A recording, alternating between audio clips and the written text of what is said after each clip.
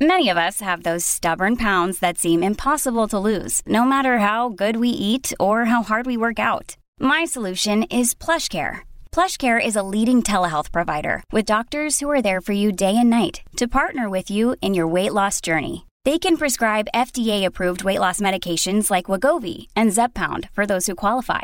Plus, they accept most insurance plans. To get started, visit plushcare.com/weightloss. That's plushcare.com/weightloss.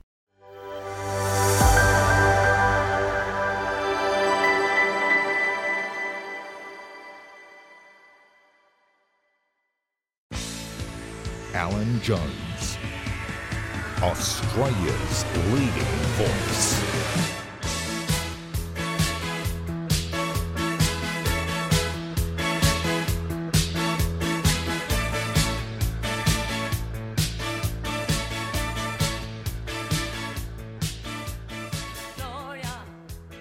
Well, good evening and thank you for your company. Now, just a reminder to tell your friends, it's not hard to watch on your television screen.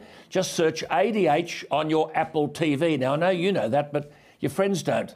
It's the App Store or in the Google Play Store. Just download ADH and boom, you start streaming the show. It's easy to do and it's free to watch. Now, tonight, we'll cross to Santa Barbara where our US correspondent, Peggy Grande, will join us to discuss the latest in America. Plenty going on, especially with the Supreme Court's decision to overturn Roe v. Wade, which granted Americans a constitutional right to have access to abortion. Whatever your opinion on this is, and there are plenty, one point has to be stated. At a factual level, the Supreme Court merely decided that this important area of decision-making is the responsibility of the states. That's all that's happened. It's actually no different from what happens in Australia. States here have the power to decide the legalities of abortion. It is true to say that in most states in America, it will remain legal. And yes, in some states there will be restrictions. Now, we'll also talk to Keith Pitt. He served as the Minister for Resources and Water in the Morrison government. This bloke has ability, but no surprise here. In Little Proud's National Party, there is no room for Keith Pitt in the shadow ministry. We'll talk to him about this renewed reliance on coal, where the public are starting to wake up. Someone who needs to wake up is the New South Wales Premier Dominic Perrottet. Climate protesters, more like anarchists, hit the streets again in Sydney today to protest climate change and cause havoc in peak hour traffic. Now, these yahoos are from an extremist environmental group called Blockade Australia. Yesterday, they blocked the Sydney Harbour Bridge, or the Sydney Harbour Tunnel, and caused the closure of the Harbour Tunnel, then ran through the streets in the CBD, hurling signs and bins and barricades and other objects onto roads and at the police. Now, some were charged yesterday, and no surprises here, granted bail. Now, Dominic Perrottet, I'm sorry, but each day you appear to be a Pinot, not the wine, but a Premier in name only. You need to drop a legislative bomb on these people. It can't go on. Hard-working members of the public who are travelling to work are forced to a standstill on the road while their cars are still turned on with record high petrol prices. They can't continue to be subjected to this disruption. I mean, it's hard enough, for God's sake, getting food on the table and paying for the bills, let alone dealing with these yahoos. It is not a peaceful protest. It's anarchy, and there is a difference. Viewers, tell me what you think. Email me, alanjones@adh.tv. Well, the new Prime Minister Anthony Albanese has done very well in the difficult job of learning the ropes of government. He should not be criticised for travelling overseas. It was inevitable, though, that the roadblocks would soon appear.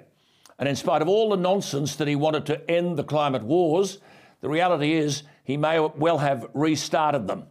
Anthony Albanese, along with his Energy Minister Chris Bowen, is saying to the world that Australia's standing has been damaged, quote, by a failure to take climate change seriously, unquote.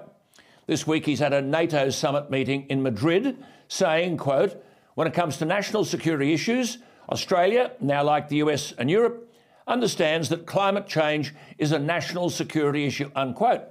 Well, in one sense, he's correct. Because if, in addressing so-called climate change, the Albanese government pulls the wrong rein, our national economy will be smashed. I've long called this, as you know, this net zero emissions argument a national economic suicide note. Now the Albanese government is apparently going to go a step further and legislate for a 43% reduction in carbon dioxide emissions by 2030. 8 years away. Legislate. This is danger with a capital D. Peter Dutton is right to not back the talk of legislation, forcing the Prime Minister to do some deal with the Greens. At a time when we're confronting a massive energy crisis from which coal has rescued us, here and in Europe, to put such an aspirational target as 43% into legislation is not only divisive, not only does it reawaken the climate wars, but it puts our national economy in peril. Now, of course, you've got the large renewable energy investors terrifying the new government and warning them that Australia could lose access to billions of dollars in private funds allegedly needed to transform the electricity grid to 100% clean energy. A laughable proposition in itself, unless, listen to this, proposed power market reforms exclude fossil fuels.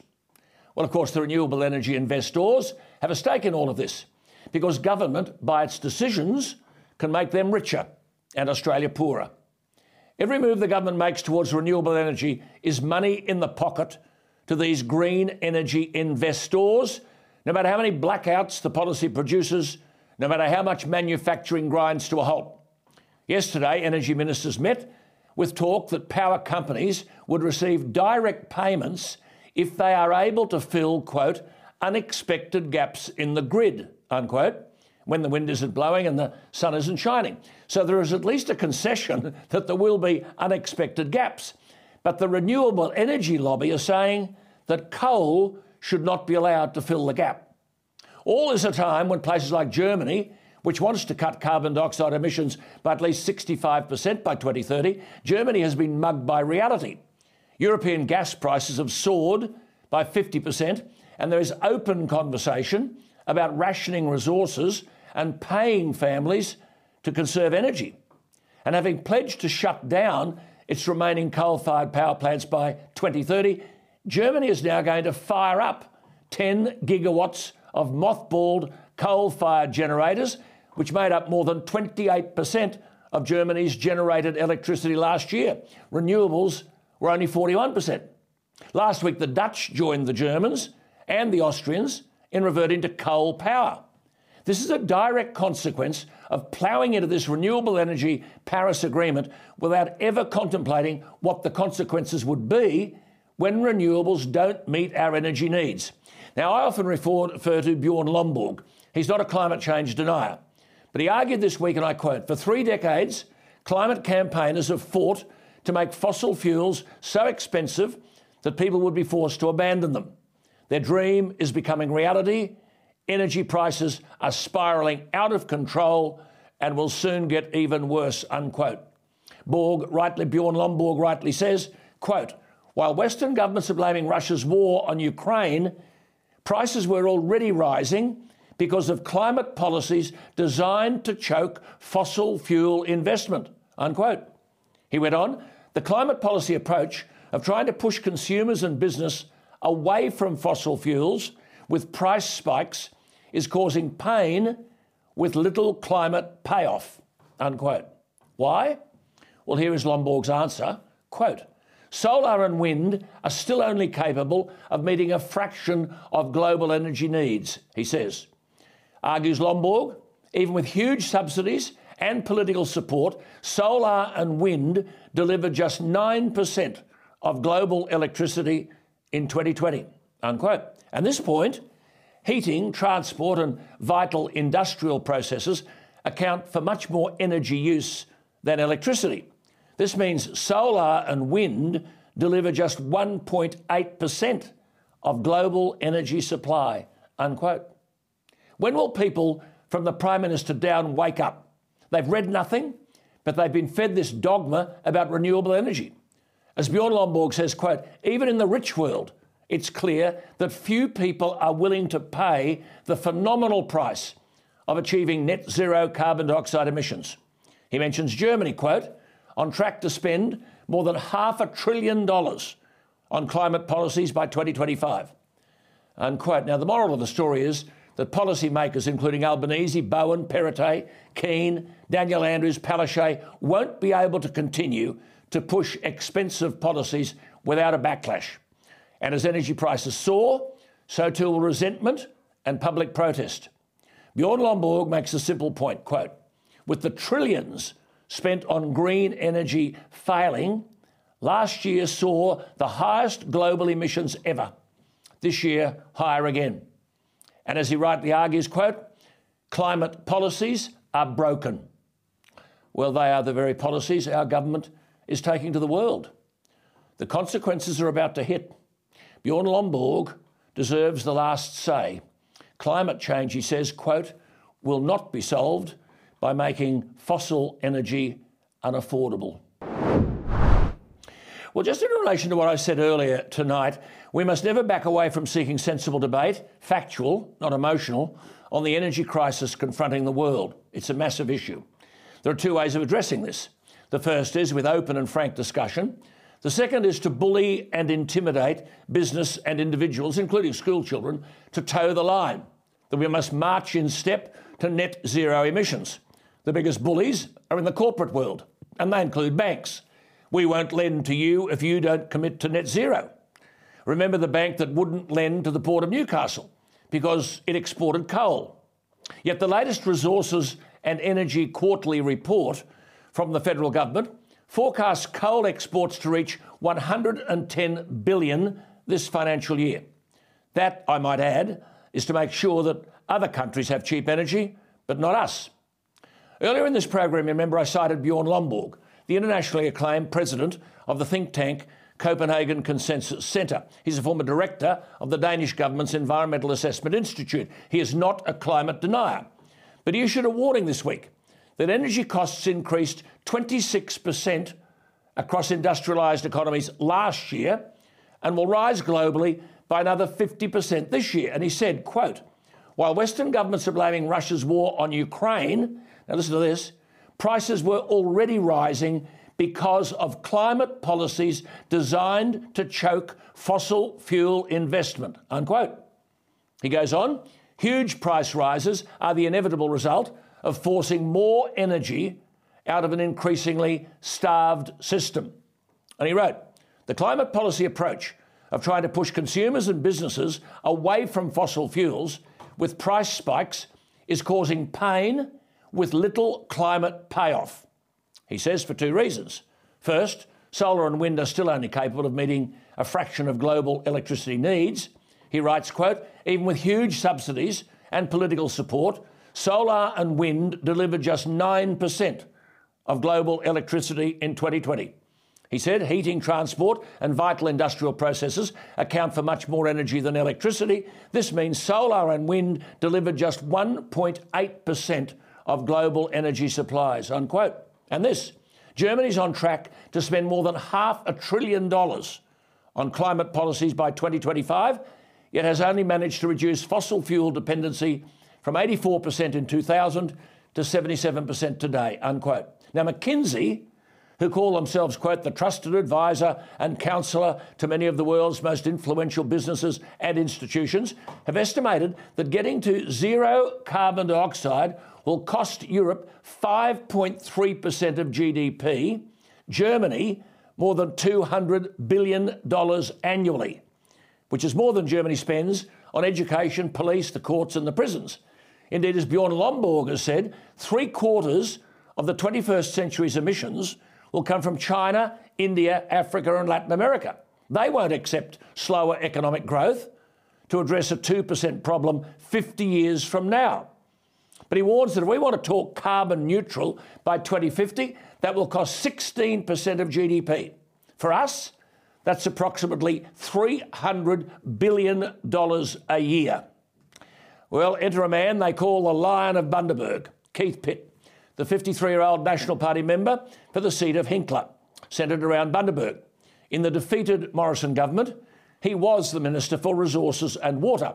He's got a Bachelor of Engineering from the Queensland University of Technology. He recently wrote, because his electorate is based around Bundaberg, quote, if you walked up the main street in Bundaberg and asked a dozen people if they thought the local council achieving net zero emissions by 2050 was a key priority, What do you think the answer would be? Well, I asked Keith Pitt to join me. He can give me the answer. Keith, thank you for your time. Good to talk to someone with a bit of common sense. What would the answer be down the streets of Bundaberg? Well, the answer would be no. And we've just heard today, Alan, that rates will go up here by almost 4%. So, it's just a ridiculous proposition.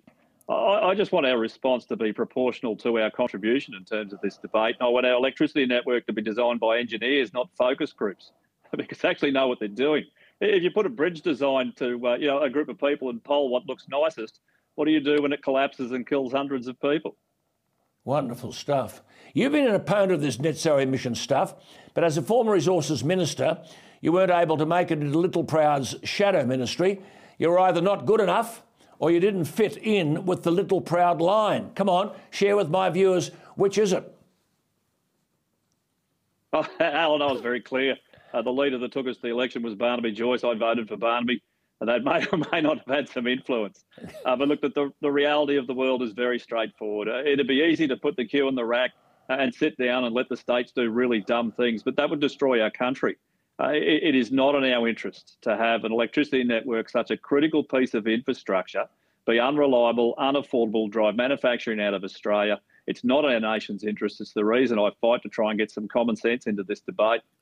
Why did the Nationals give ground to Morrison and agree before Glasgow to net zero emissions by 2050? That was a decision of the party room, Alan, and in our room, majority rules.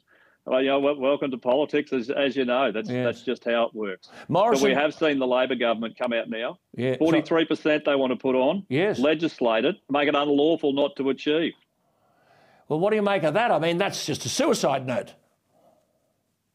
Oh, I think it's crazy. I think we've got to get back to the case where technical people are designing what is the most critical piece of infrastructure in this country. It is a really, really complex system to try and run. We've let the states run basically roughshod over the federal government. Malcolm Turnbull got us into this mess. We should never have been in the electricity network, into electricity generation. It's a state constitutional responsibility, but somehow it's all our fault. Yes, indeed. You're described as a hardcore opponent of net zero policy, along with the formidable Matt Canavan. Matt declared the net zero target, once we saw the energy catastrophe here and in Europe, as, quote, all over bar the shouting. Is it?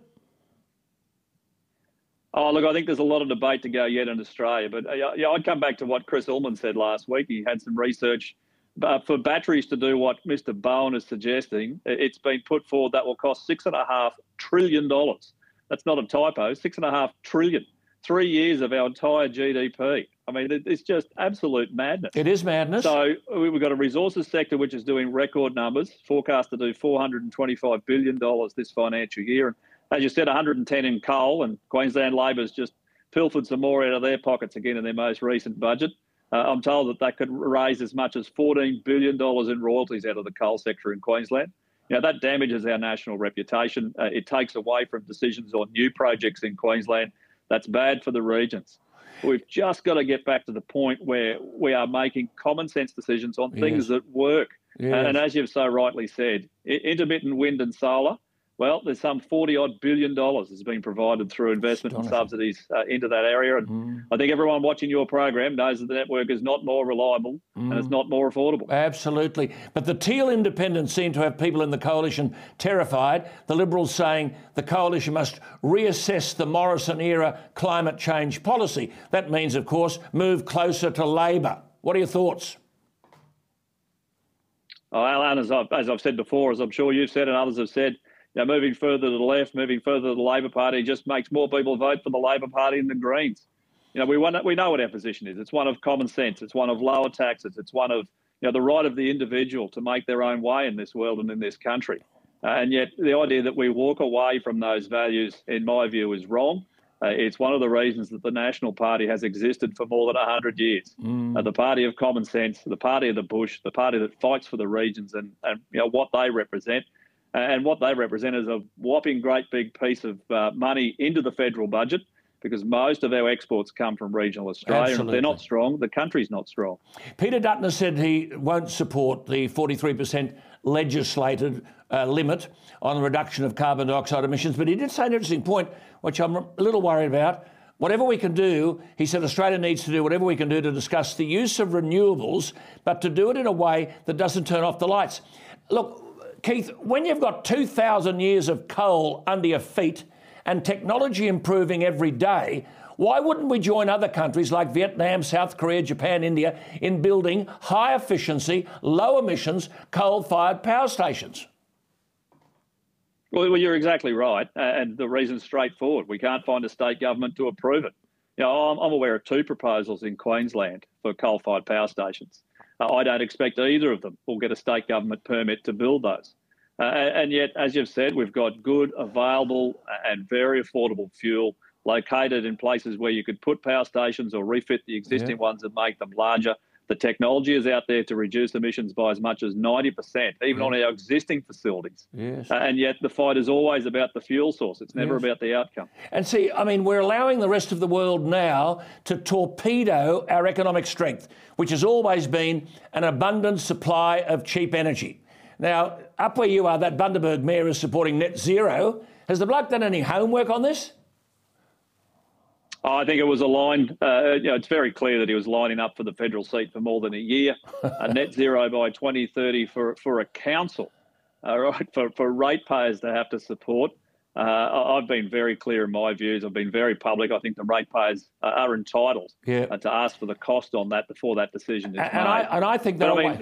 Look at our competitors, Alan, whether it's China or Russia or others. Yeah, I mean, but your ratepayers will wake up. There's no doubt. Absolutely. I mean, you have said if emissions are an issue, and I've argued against that for ages, carbon dioxide is the source of all plant life. But if that is important, you have made the point 1,000 times. They are currently at their lowest levels since records began in 1990. Who, apart from Keith Pitt, tells the national electorate that? There's not too many out there. Facts, as you know, is just not as good as feelings, apparently, in the federal parliament, Alan. It's all about feeling.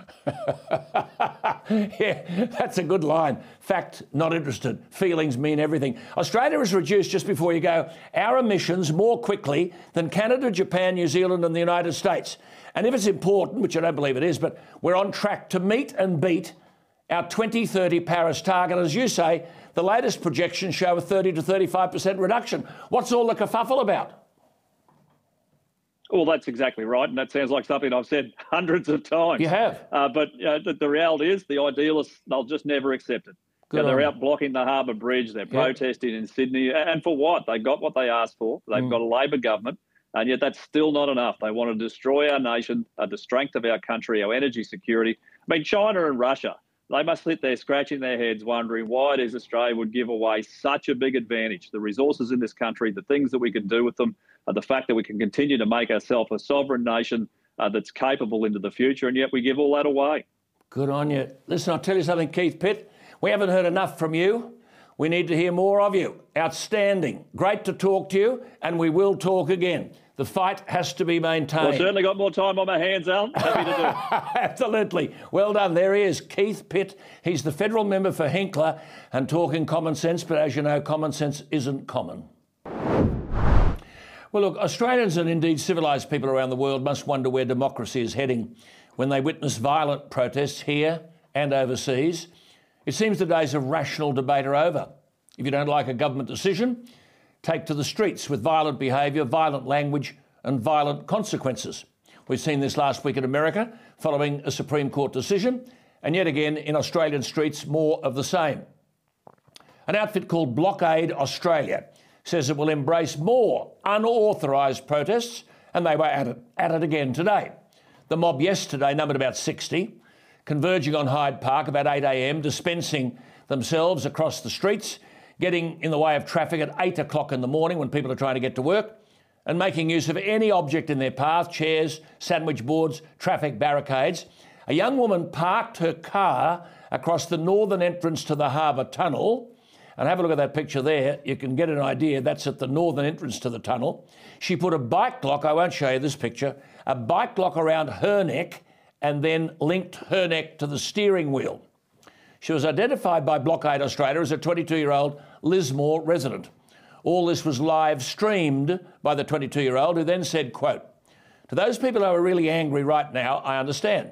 It's not a good thing to be experiencing. You know what?" she said. Climate change isn't a good thing to be experiencing.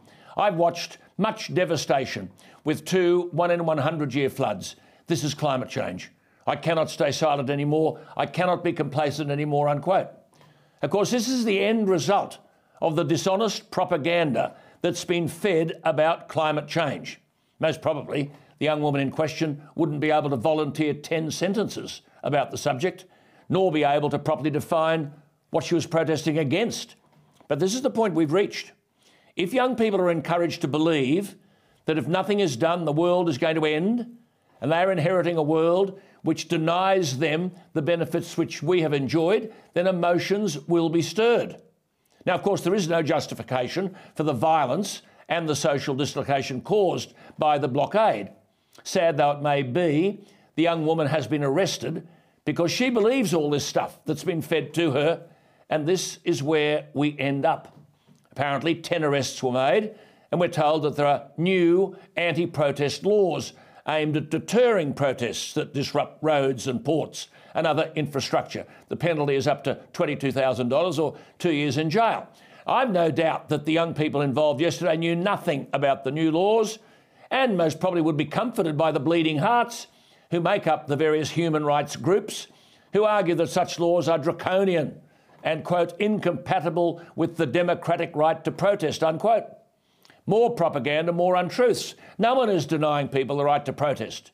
But if you're going to march in the streets of capital cities, you ought to have to first secure appropriate approval so that the protest does not selfishly disrupt others going about their lives.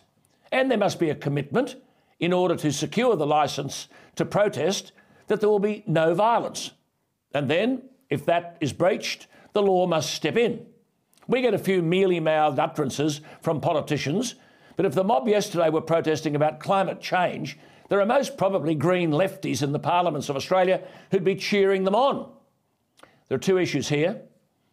It's time we woke up to the consequences, emotional, social, psychological and economic, of feeding this climate change propaganda and fear into the minds of young people. The second thing is the right to protest must be observed. But like any right, there must be limitations. Government should spell out those limitations and attached to the right to protest the very specific consequences if the conditions are not met. And a maximum of $20,000 and 2 years jail is simply not enough. Of course, it is enough if you don't believe in law and order and are quite prepared to have the rights of the majority surrendered to the violent determination of a few. But if that's where we are, then democracy is on the rack.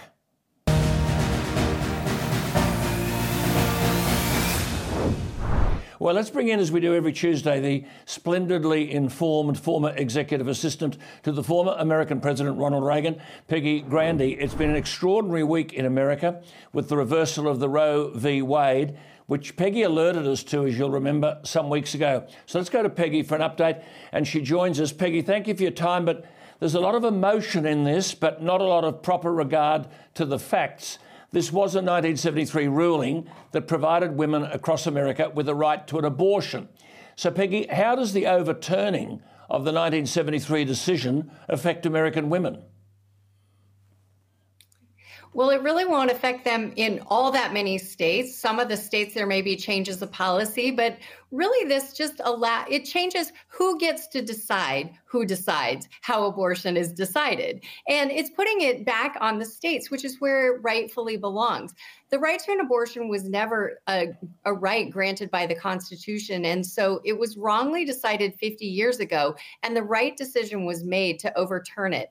The people should be actually celebrating this because now this decision is closer to them. They can weigh in with their state legislatures to make it known whether they want abortion to be legal or not, how frequent and how late in the term of the pregnancy that they want this to be available. So really, it's returning the right to the states and to the people to decide. Yeah, that's exactly what happens here, by the way. The states in Australia have the right to determine all of this. Have comments, though, in relation to this inflamed Americans? Well, of course, but we're only hearing one side of that. And the other side of that is people who have been pro-life and active in that movement for years are celebrating this decision. And Christians all over America and even around the world who have been praying for this to happen after 50 years are thrilled that their prayers have been answered. But of course, we're only hearing the other side. We're hearing those who are outraged over it and think that abortion will never be allowed again in America. And that's just not the case. And let's be clear, these people are not pro-choice. They're pro-abortion. Because if they were pro-choice, they would also celebrate and encourage a woman's right to carry a baby to term. And by the fact that they're going in and destroying these crisis pregnancy centers and intimidating both staff and young women who are choosing to seek alternatives to their pregnancy and maybe choose to keep the baby, shows that they're not pro-choice. They're truly pro-abortion. Well, Clarence Thomas wrote that, quote, because any substantive due process decision is demonstrably erroneous, we have a duty to, quote, correct the error established in those precedents. Now, he was referring to Supreme Court cases in 1965, 2003 and 2015, which granted Americans the rights to use contraceptions, the rights to same-sex intimacy and the rights to same-sex marriage. Do Judge Clarence Thomas's comments on, quote, correcting the error of previous Supreme Court cases give reason to fears that the Supreme Court will challenge the rights, for example, to same-sex marriage? Well, he said implicitly in his majority opinion that he wrote that it would not affect things like same-sex marriage, interracial marriage, transgender kids in schools. And in fact, the left loves to talk about precedents, but only when it's convenient for them. Because remember, many years ago, we overturned the precedent of women not being able to vote or interracial marriage being banned. And so precedent, we love to celebrate it when it agrees with us, and they're certainly against it when it doesn't suit their purposes. Peggy, but notwithstanding the disagreements with the Supreme Court decision, and people are entitled to disagree, it does seem when the left disagrees with anything, which of course they are entitled to do, that violence follows. How bad is it?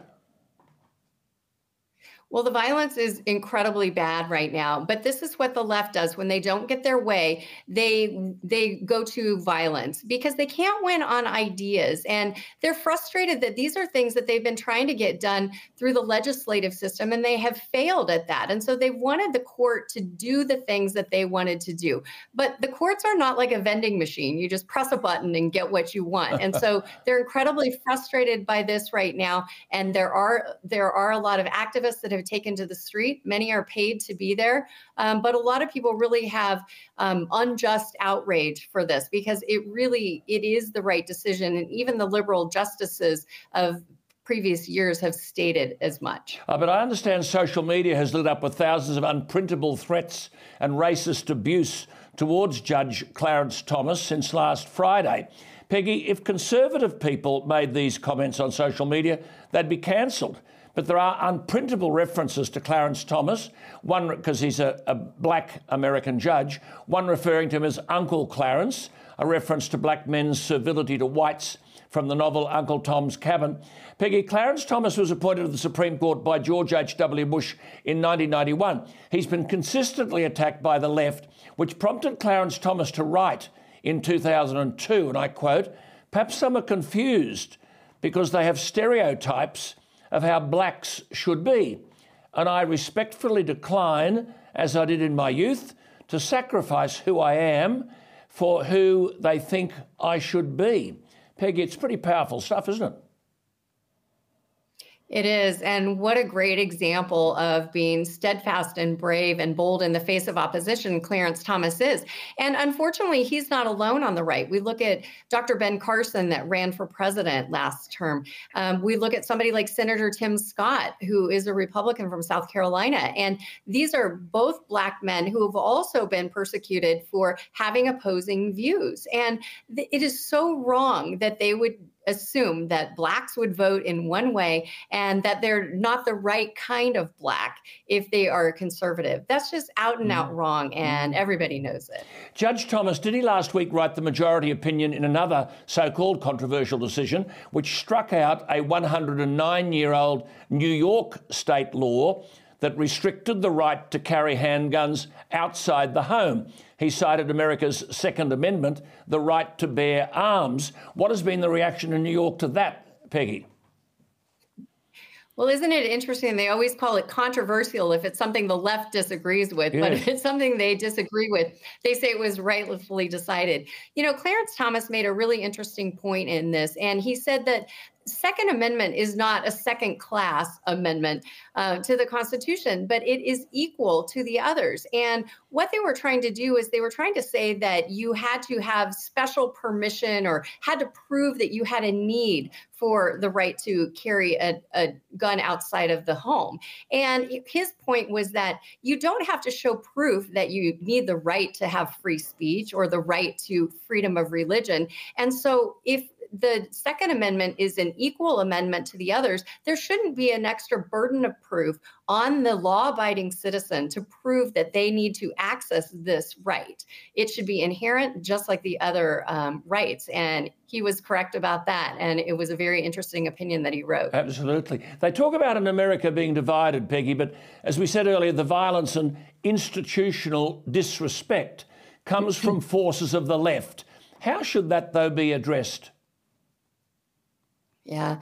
You know, there's so many things we should be united in right now, and we should be celebrating the rule of law. We should be celebrating when justice prevails, but the left is unwilling to do that. And if they don't get their way, they want to pack the court. They want to change the rules. They want to say that it was unfair or unjust. And instead, we should be celebrating the fact that, you know, even these judges who were under such pressure to change their minds and to decide it a different way because they had been bullied by the left once the opinion was, the draft form of it was leaked. And they held true to the opinions that they had written before. And thank goodness that the courts cannot be swayed by public opinion. Absolutely. And we hope and pray that these are wise, sound people who are making the best decisions for all of America. Excellent comment, Peggy. Excellent. Look, there's a Daily Mail story that President Joe Biden spoke with his son in 2018 about the son's business dealings with a Chinese criminal whom the son had dubbed the spy chief of China. Now, the president has reportedly denied personally and through his press secretary that he ever talked about Hunter's foreign business with, China's foreign business with Hunter Biden. But files on Hunter Biden's abandoned laptop that previously disclosed, I might add, by the Daily Mail, show that he struck a deal with the Chinese oil giant CEFC worth millions of dollars. Now, the New York Times ran a story in 2018 that the chairman of that company had been arrested in China and his lieutenant had been convicted of bribery. And the reports say after seeing the story online, Joe Biden then, neither a vice president nor the president, called his son and left a voicemail, and I quote, "I thought the article released online, it's going to be printed tomorrow in the Times. I thought it was good. I think you're in the clear," unquote. Now, Peggy, all this flies in the face of President Biden's repeated denials that he ever discussed Hunter Biden's overseas business dealings with his son. Well, there's not one person who believes that or has ever believed that. And Hunter Biden's laptop, isn't that the gift that keeps on giving? Just when we think we've heard everything coming off of that laptop, we hear something else. But none of this is a surprise to the American people. And it just continues to be a disappointment that the media has been complicit in covering up something that really the American people, and especially the American voter prior to the 2020 election, had a right to know. I think the American people, though, at this point, they're most worried about, is Joe Biden compromised? The more we learn about Hunter Biden's dealings with whether it's Russia or China or other bad actors all over the world, is Joe Biden compromised? And that's what the American people want to know. It's very clear he was closely connected. The family did profit financially. And so is he compromised? Yes, indeed. And the thing that you just alluded to there, I mean, why is there no media interest in what is transparent dishonesty? That's the disturbing feature of all of this. Peggy, great to talk to you, as it always is. Great clarity tonight. Thank you for expressing all of that to us. We really appreciate your insights. Talk to you next week, Peggy. Great. Thank you so much, Alan. Yes, she is, isn't she outstanding? Peggy Grande in America. At a time when tensions continue between Australia and China, it must be said that the new Foreign Minister Penny Wong and the Deputy Prime Minister Richard Marles have said all the right things in trying to break the ice between the two countries. That doesn't mean ignoring the expansionism of China in our part of the world, and it doesn't mean we have to accept the boycott that China has imposed on certain Australian exports. But put in its simplest form, we do have to learn to live with China without provoking them, and we have to learn to seek other markets to accommodate our trade interests. Our dependence on China has been too overwhelming. And as we saw during the pandemic, we were unable to service our needs because we were relying on Chinese medical supplies. I might add the same thing applies to the energy debate. It's all very well to go on about solar and wind energy, but the turbines and the panels are made in China. We're exporting jobs, but equally putting at risk our supply chain if such dependence on China continues. Well, in all these things, we have to differentiate between the Chinese government and the Chinese people, many of whom have been readily and productively accepted into Australia. Nonetheless, it must be of concern today to learn that Chinese international students account for more than half of New South Wales University's overseas enrolments, after thousands more began courses last year, even as many remained offshore and learnt online. An Auditor General's report tabled in the New South Wales Parliament this week said the pandemic had increased universities, plural, reliance on the Chinese market. The University of Sydney was the biggest beneficiary of Chinese students, accounting for 87% of its international student revenue last year. Indeed, Sydney University increased overseas enrolments by more than 40% last year. The Auditor General's report further said that 43% of all universities' course fee revenue came from 3 countries, China, India and Nepal, 43%. The report cited 7 of the state's 10 public universities now record China as the leading source of overseas revenue. However, it would be a mistake to believe that the issue is only one of cash flow, as universities worry what will happen to the revenue base if there were geopolitical changes or restrictions on visas or travel bans. Universities, typically worrying about the cash and not much else, cite cash flow as their concern. Well, we need to remember, it was only a couple of years ago that the editor of the Global Times, the leading Chinese Communist Party publication, described us as, quote, pieces of chewing gum on the sole of China's shoes. The Chinese ambassador in Germany warned that German cars could be, quote, deemed unsafe by Chinese authorities unless Huawei was given the green light. Sweden was warned of consequences if it awarded a dissident Swedish-Chinese publisher a prestigious literary prize.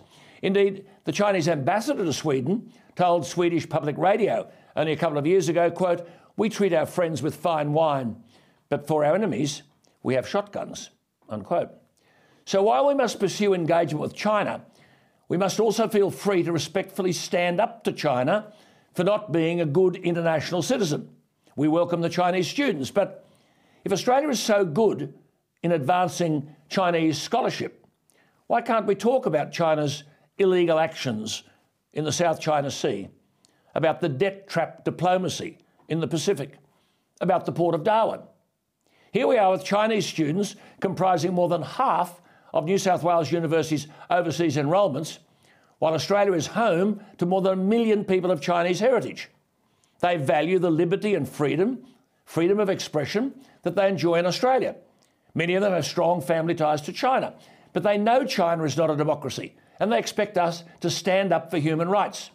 Now, it's only a couple of years ago that a group of university students in Queensland sought a peaceful protest in support of Hong Kong democracy. One young man was assaulted by men who gave every impression of being heavies working for the Chinese state. He was then targeted by a torrent of online hate and death threats from, quote, patriotic Chinese students. Indeed, China's Consul General in Brisbane praised the violence towards those Australian students supporting Hong Kong democracy. Nothing was done. In fact, the young man peacefully protesting for democracy in Hong Kong was himself punished by the university authorities. Was cash flow to the university the reason? Was it because the Chinese Consul General in Brisbane was an adjunct professor at the university? Was it because the Chinese government was funding at least 4 courses at the University of Queensland? One course titled China in a Changing World, Understanding China. Was it because Queensland University had a Confucius Institute? I repeat, we welcome students from all over the world, but we ought to know what is going on, re the Chinese influence in our universities. The University of Queensland courses in Chinese policy, music and language were developed in partnership with the university's Confucius Institute, one of 13 such Chinese government-funded soft power centres in Australia, which run language and culture classes in university and schools and have been accused of being vehicles for Chinese propaganda. So it's one thing to take the cash from the Chinese students and for universities to worry about cash flow. But what else is going on within these universities that we don't know about? Well, before we go, and just adding to a couple of the subjects I've raised tonight, I wonder if those fools running around in the streets of Sydney disrupting traffic in peak hour and throwing objects at police, all in the name of climate change, I wonder if they know this, or those at the Glastonbury Music Festival who watched as the 19-year-old Greta Thunberg took to the stage to address the crowd about climate justice. I wonder if she, well, she wouldn't know because she knows nothing. I wonder if she or the crowd watching on would know this, that not only are Germany trying desperately to turn on coal plants amid the energy crisis, but now the UK are as well. When all this renewable stuff goes pear-shaped, where do desperate politicians turn? To coal. After a decade-long campaign demonising the stuff, lecturing the public how awful it is and that everyone should be ashamed to burn it and export it overseas, when the blackouts start and the bills skyrocket, coal saves the day. Have you ever seen such hypocrisy in any policy debate? Remember, almost every crisis we as taxpayers face is a crisis which is the consequence of appalling public policy by politicians. And the media aren't far behind. Note that the respectable Economist magazine in 2020 had a front page titled Time to Make Coal History. Really? The subtitle? Coal is at the toxic heart of the fossil fuel economy, unquote. Don't you love the alarmist rhetoric? They editorialised, quote, renewable energy offers a path to cheaper power generated at home, as well as a source of industrial employment and innovation. Coal's days are numbered. The sooner it's consigned to museums and history books, the better, unquote. Really? So if renewables, this was only 2 years ago, if renewables were so great and were, quote, generated at home, then why are we facing this energy crunch now? And please don't say anything about the Russia-Ukraine war. The reality is coal is needed, and those praising its demise are ignorant of the realities of energy policy. In the UK, fossil fuel power plants are set to be temporarily freed from planned checks on their emissions in a scramble to prevent blackouts. Whitehall officials are also preparing changes where coal and gas stations providing backup supply in 2023 will not have to get reports on their emissions signed off by an independent expert. Kwasi Kwarteng, the business secretary, has written to the owners of Britain's 3 remaining coal-fired power plants to ask them to stay open for longer. They were due to shut in September. So here we are, coal to the rescue. And Boris Johnson wonders why those in traditional Labor seats who voted for him are now abandoning the Conservative Party. It's because Boris and other world leaders, including here in Australia, swallowed the Davos globalist line that coal is bad and wind and solar will do the trick, taking orders from Greta Thunberg.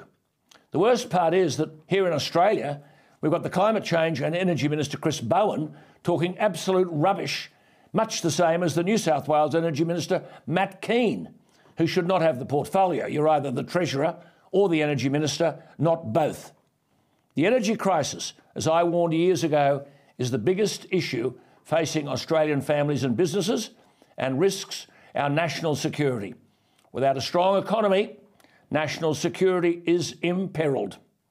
Well, on that note, we're not imperilled. That's it from me, though, for tonight. I'll see you tomorrow night right here on ADH TV. Thanks for your company. Good night.